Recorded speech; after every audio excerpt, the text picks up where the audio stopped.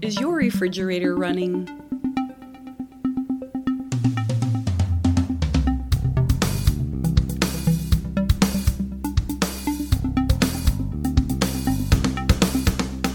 Well, you better hurry up and catch it. I think anybody who has ever been to a sleepover has heard of that prank phone call before. Hello, everybody, and welcome to Starting Sustainability, and this is episode 81. I'm your host, Kaylin Chenoweth. Real Paper wanted to sponsor this show, and I will be completely transparent here. Part of that deal was to give an honest review and write 3 ads. You've already heard 2 ads at this point, and this is my honest review. Not only did I try it at home and forced my husband to try it unknowingly, I then came to work and shared the toilet paper with all of my coworkers. I actually came into work and passed out toilet paper rolls and told everyone to go test them and get back to me. I comprised a sheet of 5 different categories: strength, lint, softness, facial tissues, because we all use toilet paper as facial tissues as well, and sustainability. And then I had everybody rank Real Paper on a scale of 1 to 5. 1 being the worst and 5 being the best for each category. After everybody turned in their rankings, I did an average, and here are the results. In terms of strength, the toilet paper scores a 5 because it is tough. It is single ply, and there is no accidental poking through, even when you're only using 1 sheet. Also, it's a nice clean tear because of the strength, so you don't get any misshapen half sheets. The next category was lint, and again, it scored a 5. There is minimal lint for the ladies. Woo woo! Softness, a little bit lower. That one's a 3. Now, it is softer than gas station and office toilet paper. However, some of the leading brands of regular polluting toilet paper are a bit softer. So if you do have to wipe a lot, it's going to make your bumhole sore. And that is from a coworker whose husband had an upset stomach, resulting in extra time in the bathroom cleaning out his colon. When used as facial tissues, which I've been doing that a lot because I've been sick for the last 2 weeks with my sinuses, it scores a 2. Due to its strength, nothing blows through, which is fantastic. However, it's not super soft and really should only be used on the nose as a backup situation. Definitely choose the actual soft, fluffy facial tissues if you have sinus issues like me. And the last category is sustainability. In terms of sustainability, it is a 5. I also want to reiterate there is no plastic associated with Real Paper, and it's pretty awesome that they are able to figure out how to turn bamboo into toilet paper and stop cutting down trees just so we can all go wipe our butts. So out of 25 points possible, Real scored 20, which is really good. So it is up to you and what is important to you. If you want to feel guilt-free and proud of yourself for doing another sustainable action, then check out Real Paper.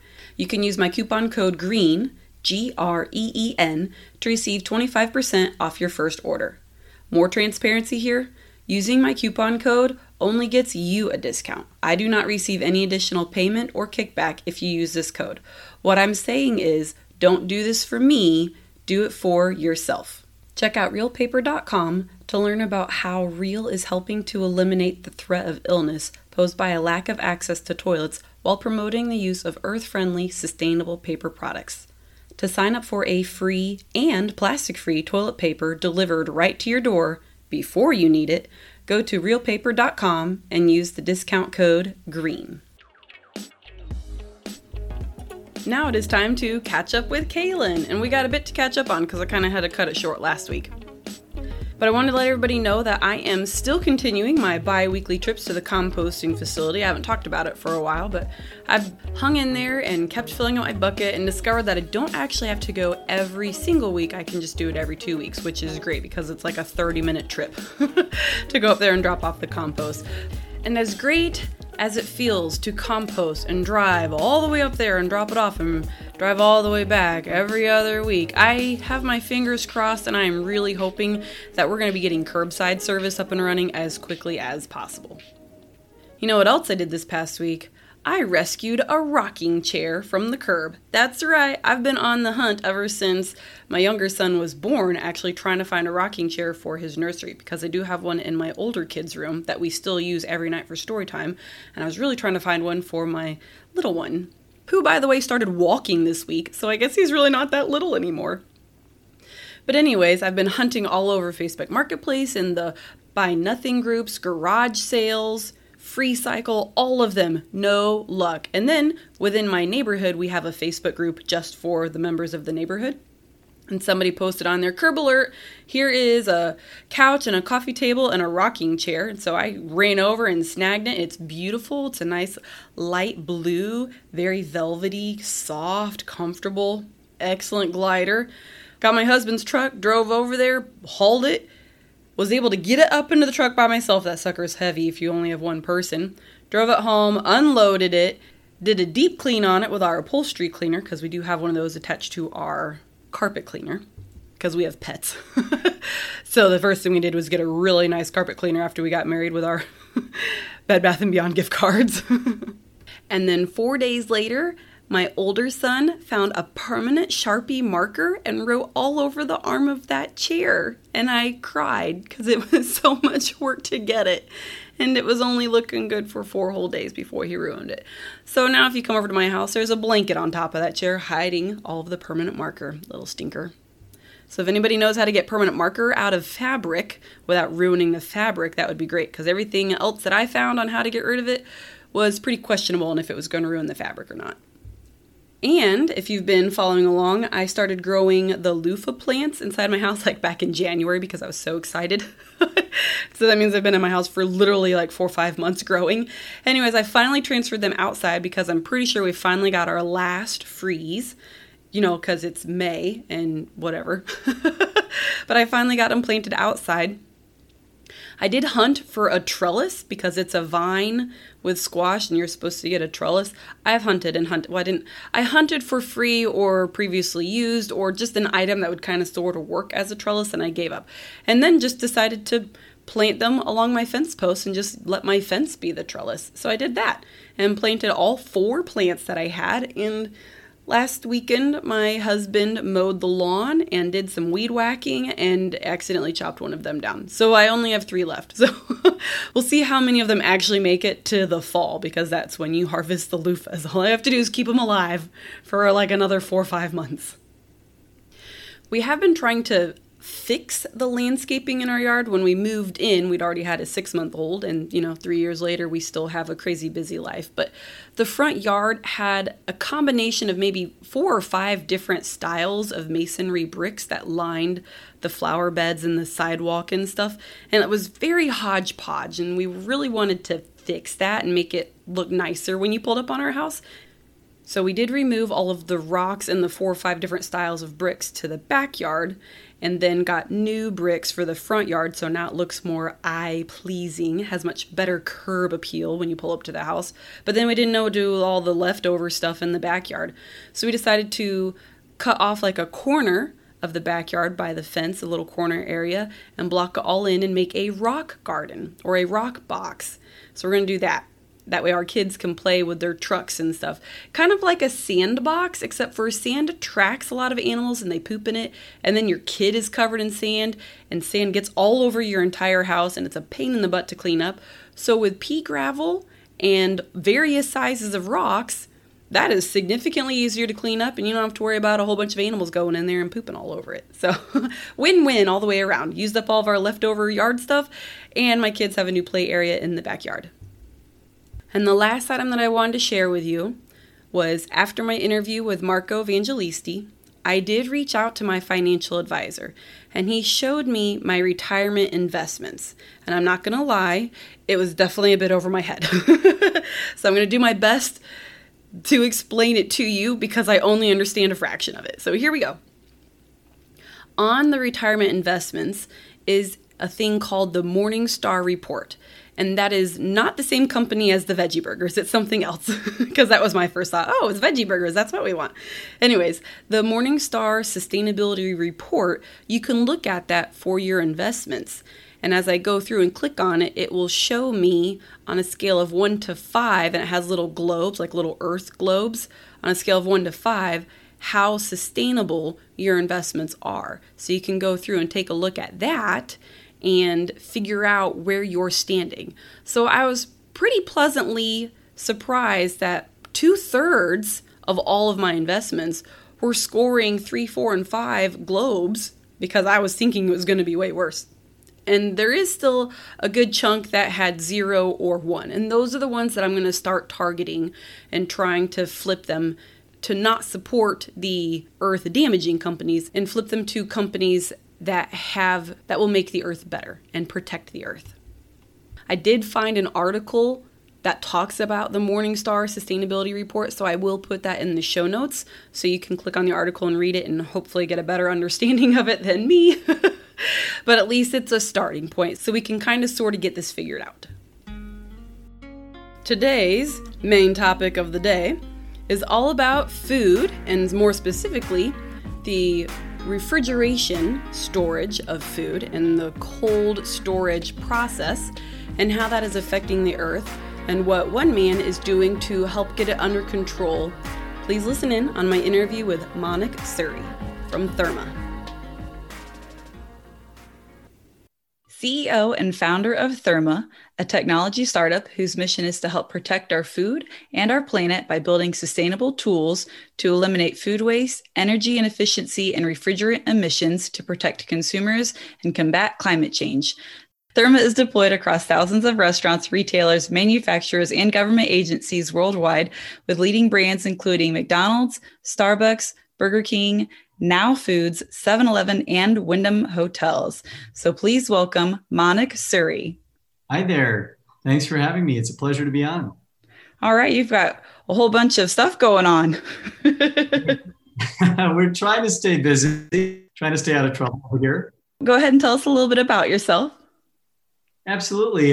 Thanks again for having me. I joke with my friends that I'm a recovering lawyer, so don't hold that against me. But a former attorney. I grew up in California in an ag town called Fresno in the Central Valley, and it all comes full circle since now we're working on food supply chain in the farm to fork, and we're building tools to help improve safety and sustainability across the food and pharma supply chains. Believe it or not, I've been to Fresno. My brother lives out there. Wow. Don't meet too many people who've been to Fresno these days. I haven't explored the rest of California, but I've been to Fresno. I love it. It was a great place to grow up. We had walnut orchards behind the house, had olive groves and vineyards nearby, a lot of table grapes. It's a great place for food and now wine.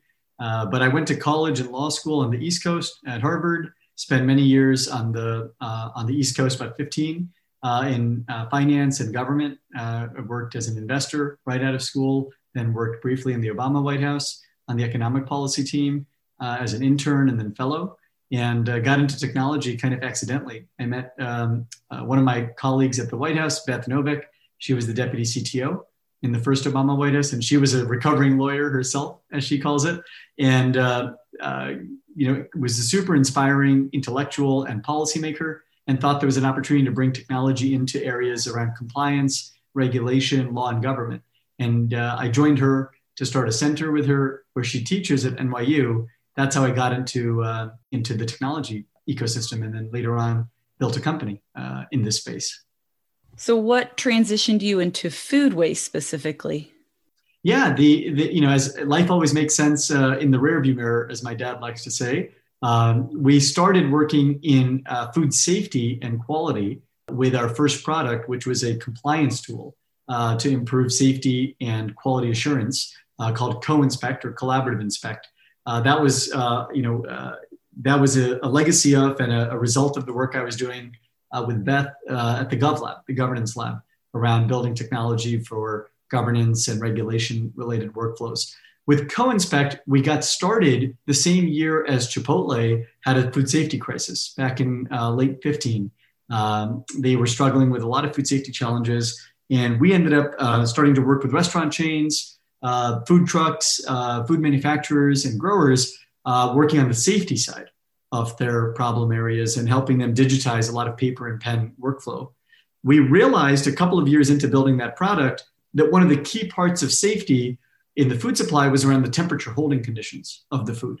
And so we started working on a second product, which has become our namesake, Therma. Therma is short for temperature, humidity, equipment, remote monitoring application. And it was an automated way of monitoring the temperature in the refrigeration for holding all the product carefully and at the right zones. We thought we were building Therma around a food safety thesis. And we discovered when we put it in the world that companies wanted it because they wanted to catch loss events and catch downtime events and avoid product waste and product spoilage. So what we thought was a food safety solution has become a food waste and sustainability solution over the last couple of years as we've scaled Therma in the world. So we kind of stumbled into it. I'm very intrigued because I'm a dietitian and I manage a whole bunch of cafes. So food service is my whole world. So this is a monitoring system. What happens when things are not where they're supposed to be? Is there like an alarm that goes off, or how does it work? Exactly. Well, you'll be familiar with a lot of these workflows. There's refrigeration in the commercial world is everywhere. It's ubiquitous. There are 200 million plus refrigeration units. And many of those, if not the vast majority, are not monitored in real time. Certainly not with any type of cloud-based, immediately actionable alerting. And so the first layer of product we built in Therma was a hardware sensor that allows you to monitor refrigeration environments continuously. And then on the top of that 24/7 monitoring, a series of alerts and notifications that utilize SMS or text, email, phone call, and or in-app notifications to let people know, particularly about potential spoilage events, but also about excursions or about violations of the zones, and in some cases about equipment malfunction. So in sum, we try and catch loss events before they happen with real-time alerting and notifications delivered to your mobile device or directly to you as a user. I'm so excited right now because I'm going to tell you a real quick story. Over the summer, when COVID first hit last March, a year ago, we threw all of our food stuff into the freezers because we were told we're shutting down for 2 weeks. And then a whole year went by.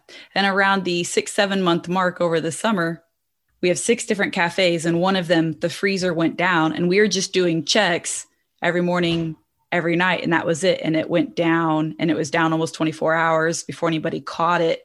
And all that food was no good. So then I got to stay after work and clean up an entire freezer of thawed out nastiness. So that's why I'm really excited, because you would prevent that big, gigantic headache that we had to deal with and all the loss of that food and all the money, because food is money. Absolutely. That couldn't have said it better, Keelan. I think that's exactly the kind of use case we try to avoid and prevent. That's exactly the kind of loss event we help companies and operators avoid. But you said it well, food is money. I'm going to have my boss listen to this episode. I'm going to send it right to him. You might get another customer. That's great. We're growing. We're absolutely looking for new customers. So I'm very much looking forward to speaking with your boss and your team. Are there other tools that help combat food waste that Therma builds? So we have a second product, which is a workflow tool, which does help with waste reduction in a couple of ways. It's a workflow system that helps you to catch and monitor inventory, to help you catch and monitor safety or quality issues. And this is our Co-Inspect product, Collaborative Inspect, which is in many ways a digital or a mobile first version of the famous line check logbook. And so what we noticed was that the majority of operators in the food industry, food service, food retail, food manufacturing, were using paper and pen clipboards. Not the easiest way to document issues, not the easiest way to record or track problems. And so what you end up with is a lot of unnecessary throwout events, whether it's because of a power outage, equipment malfunction, or human error. In some, a lot of product gets thrown out between production and consumption. I think some estimates are that over 30% of food gets thrown out and wasted as a result of a range of issues, of which storage and handling and quality and safety are just one sliver, but it's still very large when you think about the size of that problem.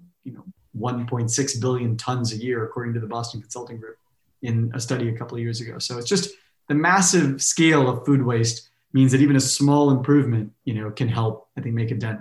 Therma has really been our major, kind of the major product play the last couple of years. And with COVID, there's been a lot of interest in remote monitoring. Many more locations are lightly staffed or aren't always staffed. And so you don't necessarily know what's going on when you're not there. And when you have fewer team members on site, there's more and more hours in the week that are unattended. And that's when most of the loss events happen, on nights or weekends or when in between shifts. And we're trying to provide 24/7 monitoring to help reduce that by catching those loss events. I should mention, Kaylin, we have other layers of product beyond the monitoring that also help reduce waste. And so we have a second product layer that helps track and optimize the settings. What we've learned, we call that data insights. That's kind of our second product layer on top of the monitoring system. So the monitoring is like an alarm, but then the insights are basically ways of seeing what's going on with your refrigeration and helping catch miscalibrations or temperature settings that might be inaccurate, where you're ending up either overheating or overcooling product and having spoilage as a result of that.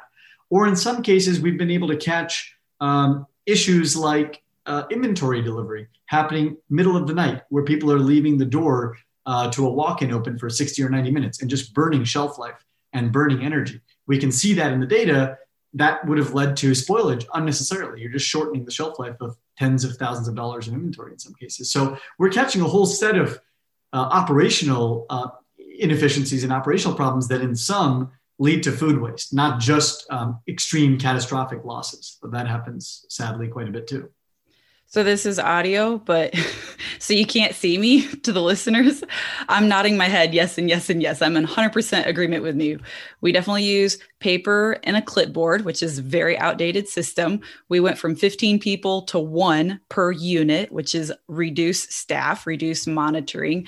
And yeah, we have those super early, super late night deliveries where the door is left wide open way too long. So would the alarm bells go off when the door is left open too long as well? It would. We have a series of alarms. It's similar to a intrusion protection. It's designed to be a escalation. So the longer and more severe the excursion or the out event, the more serious the alerting gets. We start with like a lightweight ping, and then it starts to get more frequent. We move to more escalated tiers, and eventually we move up the organization if it gets really bad. And depends to some extent on each organization's preferences, Kaylin. Everyone has the ability to set their threshold values and who gets alerts based on how many locations, the amount of inventory, and how long something has been a problem. But yeah, we have a lot of times notified owners or operators about stuff happening on nights and weekends where they've sent people in and saved hundreds or thousands, or even in some cases, tens of thousands of inventory. Yeah, definitely. In regards to energy efficiency, what does Therma do to address this? Absolutely. So if you think of refrigeration, as a highly distributed but very energy intensive infrastructure layer, many people call refrigeration infrastructure the cold chain. The cold chain is essentially all the refrigeration in the world that sits across many different verticals, from restaurants to convenience stores to supermarkets, hospitals, hotels, pharmacies, distribution centers. There's a lot of refrigeration in the world, hundreds of millions of units. The refrigeration ecosystem and the refrigeration equipment assets are very energy intensive. It's expensive and energy intensive to cool stuff and keep it cold. And what we've learned is that the majority of refrigeration units are not optimized around energy controls and energy management. They're kind of rough cut. So people often under or over set controls based on feel or based on gut or based on what others have done in the past. Or in some cases, they just don't notice when equipment starts running hot or malperforming. And so they end up with equipment that's not even operating in the standards that the thermostat is set at. And what we realize in some is that there's huge opportunities to optimize that energy by tracking the variations and by providing visibility into those variations. And so the kinds of things we do on energy efficiency range from catching overheating or catching overcooling, often overcooling because employees and team members will just lower the thermostat and blast things to keep them chilled or keep them frozen, unnecessarily cold. And they'll do that even in months when it doesn't make sense. So you'll have this running through winter months when the ambient conditions don't require. In some cases, the opposite problem, where you don't cool enough in the summer months and spoilage ends up being higher because equipment starts running hot. And so we catch those kind of like run hot events. But also in the cold storage industry, in the warehousing space, we offer heat distribution, heat mapping. So we're helping catch hotspots or heat lumps in spaces, in warehouses and distribution centers. And catching hotspots and heat lumps allows owner operators of these spaces to be more thoughtful and more optimized in their energy settings. Because most people so far in these kinds of environments have never had real-time heat mapping, they've often resorted to very simple and inefficient solutions like lower the thermostat 10 degrees and run it 10 degrees colder all year. That's not necessarily the most efficient way to maintain product integrity. It works, but it's also a really expensive way to maintain product integrity. And so we're finding ways of illuminating and notifying operators about hotspots so they can do things about them, like move pallets around or run a certain section colder using granular controls, or turn a fan on and push cold air through, or close a door that might be left open too long. That's a source of loss, energy loss and heat. And so these are all, in some ways, in which an organization can be more efficient about maintaining cooling without having to overcool entirely for 24/7. And so those are the kinds of things we're doing in terms of energy optimization in different refrigeration environments. So does this tie in with reducing refrigerant emissions? It does indirectly. Refrigerants and refrigerant emissions are yet another, a source of sustainability opportunity and a sustainability problem with the refrigeration cold chain today. Food waste is one, energy waste another. Refrigerant waste is yet a third. Refrigerants are the chemicals that go into the cooling process. They're greenhouse gases that are ultra warming. So when I was growing up in the 90s, the 80s, and the 90s, getting older now, the refrigerant landscape consisted of compounds that, in many cases were ozone depleting. They ate the ozone layer. And so when I was growing up, there was a lot of talk about the ozone layer thinning out and problems around, the poles. And what would we do? We were able to come together as a society, and through the Montreal Protocol and through countries banding together, we were able to regulate a lot of the most ozone depleting refrigerants. But the generation of refrigerants that replace them, though they don't eat the ozone layer, they do cause a lot of warming. They're up to 1,000 to 9,000 times more warming than CO2. So they're superheating refrigerants. They get released when refrigeration goes down. There are a certain amount of leakage rates and leakage events in the refrigeration supply chain. And refrigerants get leaked during the life cycle and at the end of life of refrigeration units. At Therma, we're not monitoring refrigerant emissions directly. It requires highly specialized sensors that are extremely expensive, that cost tens of thousands of dollars to monitor refrigerant emissions directly. But what we are doing is monitoring refrigeration performance. And by monitoring refrigeration performance and catching refrigeration units when they're starting to perform out of specs before they go down, we're helping reduce refrigeration downtime events.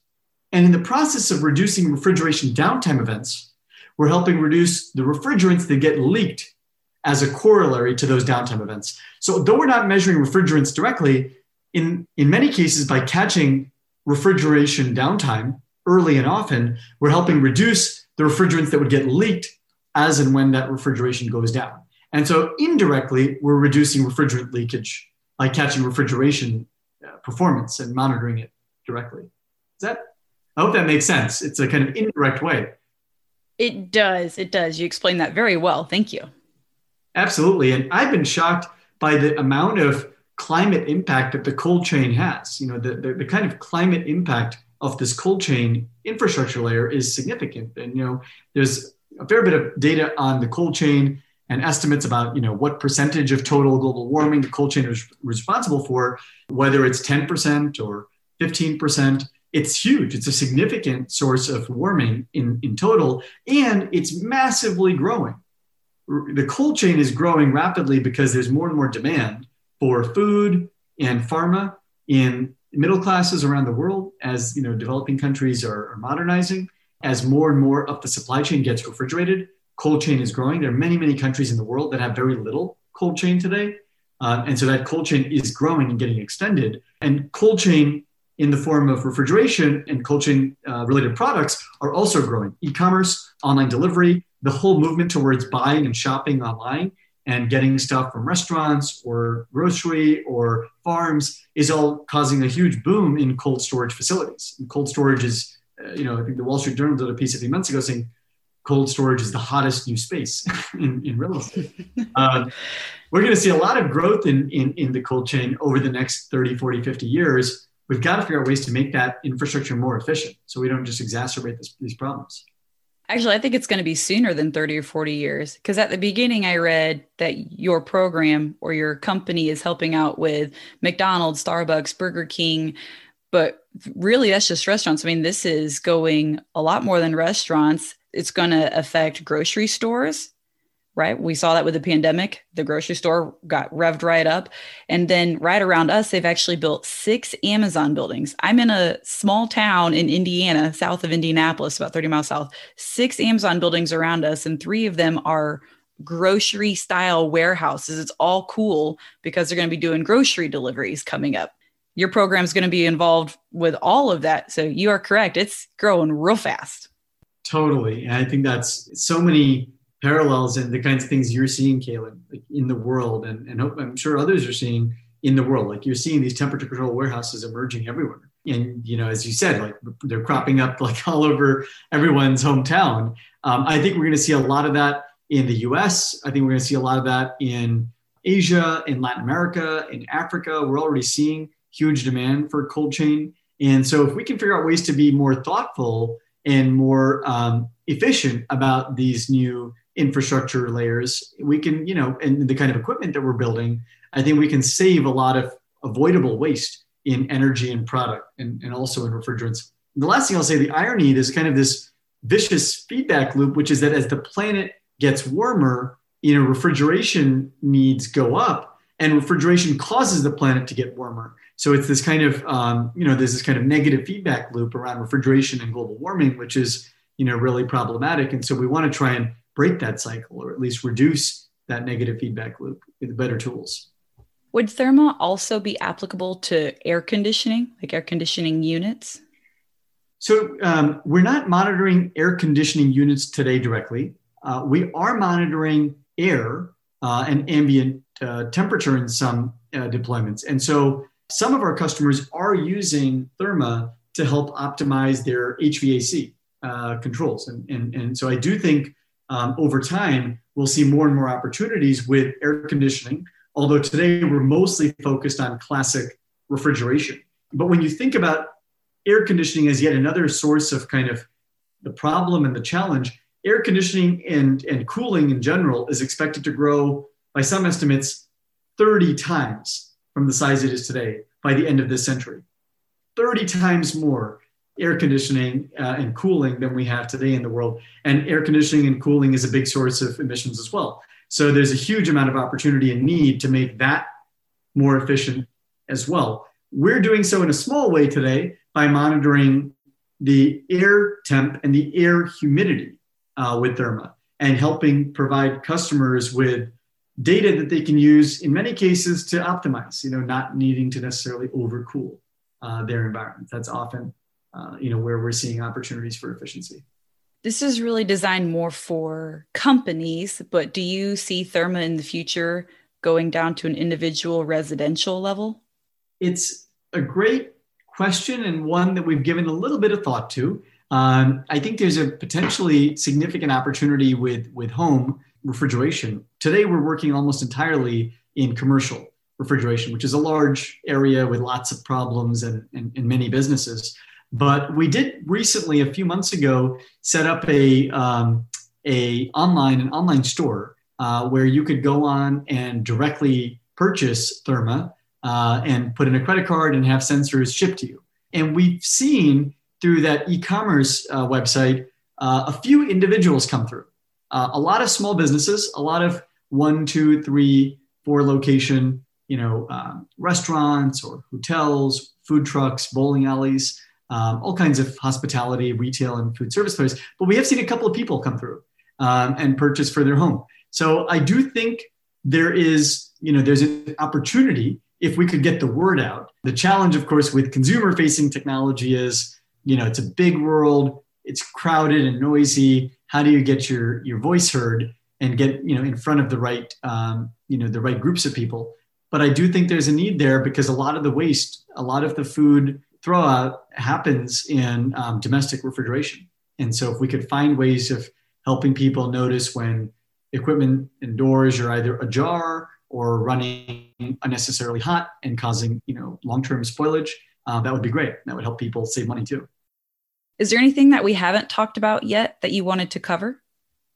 It's been a great conversation, and I'm so excited, Kaylin, that some of the things I'm saying resonate for you at a personal level. From your own background and from the work you're seeing and doing in the world. I would say, if you're interested in learning more about our work, we're very much celebrating both the product, but also the broader types of solutions around us. We see ourselves as part of an ecosystem. We're not the only solution. We're one of, 1,000.01 initiative that we've helped start is a content initiative to celebrate innovators, entrepreneurs, and investors that are backing solutions to climate change and that could scale to become the 1 in 1,000 that actually breaks through and creates a huge impact. So we're very much interested in collaborating with others. We're hiring. We've got almost a dozen open roles on the team, and you can find those on LinkedIn or on AngelList, or you could email me at monik@hellotherma.com. But we're looking to partner with folks and grow and build the team out, and always excited to meet other innovators. Are those remote jobs that are open? They are. We've moved into a remote, available work culture. So we have a team based out of the Bay Area and the San Francisco Bay Area, but we've also started hiring all over. So we've got folks across the US. We've got some folks in Canada. We've got team members in Asia. And so we're building a truly global team, and would love to chat with anyone who's interested. All right. So listeners of Sustainer Nation, if you are looking for a job and you think you've got some good skills, Monik's looking for you. Appreciate the plug, Kaylin. Appreciate the plug. It's a pleasure to be on today, just to have a open conversation about sustainability and cold chain. And If listeners want to learn more information, where should they go? Absolutely. You could visit us at hellotherma.com. We've got a community of online collaborators there through the .01 initiative. We also have our jobs, and we blog regularly there. But please check us out at hellotherma.com. And if listeners have a question that maybe I haven't asked, what's the best way for them to reach you? Yeah, absolutely. Please feel free to email me directly. It's Monik, that's MANIK at hellotherma.com, monik@hellotherma.com. You can email me, find me on LinkedIn, on Twitter at Monik V. Suri or Hellotherma, and would love to chat with folks and continue this conversation. All right. We have a few minutes to spare. So if you would be so kind to humor me, we're going to play a little game. Love it. I put this game together keeping in mind that your whole company is focused around food and it is global. I'm going to see your knowledge in regards to world cuisine. I will name the national food and you tell me which country that is coming from. Oh, wow. So these countries all have a national dish. So I'll name the national dish and see if you know the country. Okay, ready? Yeah. All right. The first one is bulgogi. Korea. South Korea. Yes. Woo, good job. The next one is poutine. France. Very similar. Think north. Belgium. Oh, sorry. Think north of the US. Canada. There you go. Roast beef and Yorkshire pudding. Oof. The United Kingdom. I'll give it to you. It's England, but I'll give you United Kingdom. That was a little bit challenging. Love it. Meat pie. Ireland. Think down under, mate. Ooh, love it. Australia. Yes. I don't know if that was an accurate Australian accent on my end, but yours was spot on. Not quite. I'm trying. Only a few left. Gyro/souvlaki. This one had 2 dishes, so I put them both in there. I'm going to go with Greece. Yeah, you're knocking this out of the park. I may not pronounce this one correctly, so I apologize. I believe it's pronounced kishdi. That's tough. I'm going to guess Nepal. I'm trying to think how to give you a clue without giving it away. Think of one of the very larger Asian countries. India? Yes. Wow. I don't know. I've never had khichdi. I eat Indian food a lot, but I've never had khichdi. So I was like, maybe that's just something I don't know. The Indian restaurants here in Franklin, Indiana are not that vast. It was a good clue, though. It was a good clue. Okay. The last one. It's a real humdinger. You ready? I am. Put your thinking cap on. I'm putting my dining hat on. Okay. It's the hamburger. Oh, wow. I mean, if that isn't the US, I wouldn't know what to do. That's got to be America. You got it. It's the US. You did awesome. Love it. Now you really whet my appetite. I feel like we need to go and try some of those dishes. There you go. That's a good thing. Well, I appreciate you coming on and sharing everything about Therma with us. I had not heard of this before. You had reached out to me, so I'm glad that you were able to come on and share, and hopefully we can spread the word and get through all the noise that's going on so people can hear about your company and give you support. Because I think majority of people at some point in time have either been a server or at least gone to a restaurant. They've worked in food service. They know the headaches that come with keeping track of the food and making sure that it's safe and well taken care of. And we appreciate all the hard work that you're doing to make our lives a lot easier. Very kind of you, Kaylin. I really appreciate the invitation. I look forward to talking again soon. I'm excited for your pod, and please keep encouraging folks to get into sustainability. It's great to see. And I hope we get a chance to work with your team and help you, avoid any more spoilage and ensure your safety for your guests. It'll be fun. All right. Well, I appreciate it. Thank you. I'll let you jet off now and you can go to your last meeting and then grab some dinner. That sounds great. Maybe a hamburger's in store tonight. Thanks, Kaylin. Great to meet you. Great to be on. Thank you. Bye. Bye-bye. Thank you again, Monik, for a wonderful interview. And I want to tell you guys that I wasn't even able to wait for this interview to air. I immediately talked to my boss the next day about Therma, and that same day he signed the contract to get Therma installed in all of our walk-in freezers and coolers. And the reason is, I forgot about this. In the interview, I talked about one incident where a cooler went down, but actually in the past year there were two. I was out on maternity leave for one of them, so I wasn't there.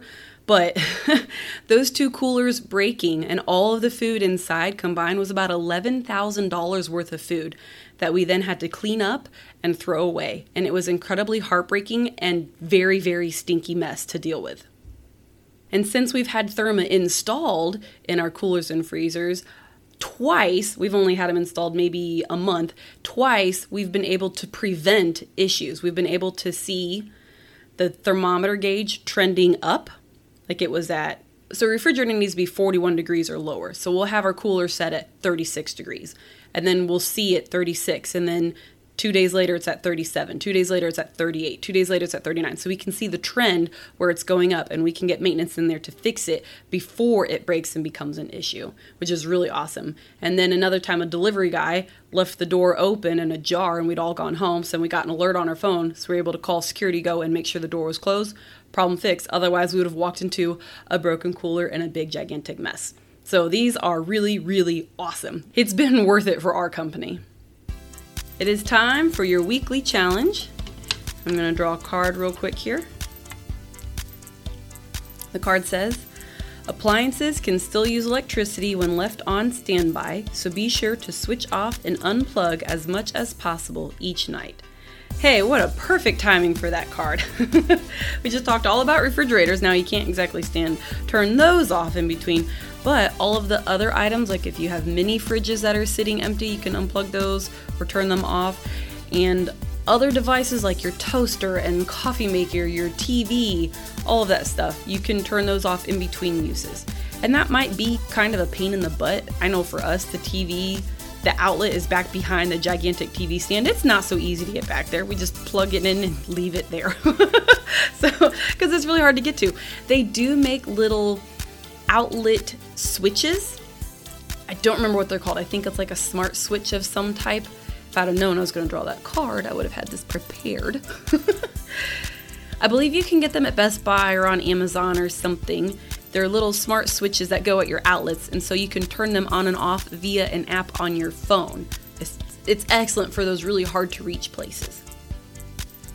So definitely be sure to check those out and see if you can incorporate that in this week somehow. Be sure to come back next week to listen in on the problems with landfills, all of the bad things about them, the smelly things about them, and all of the myths. We're going to bust those too. So stay tuned.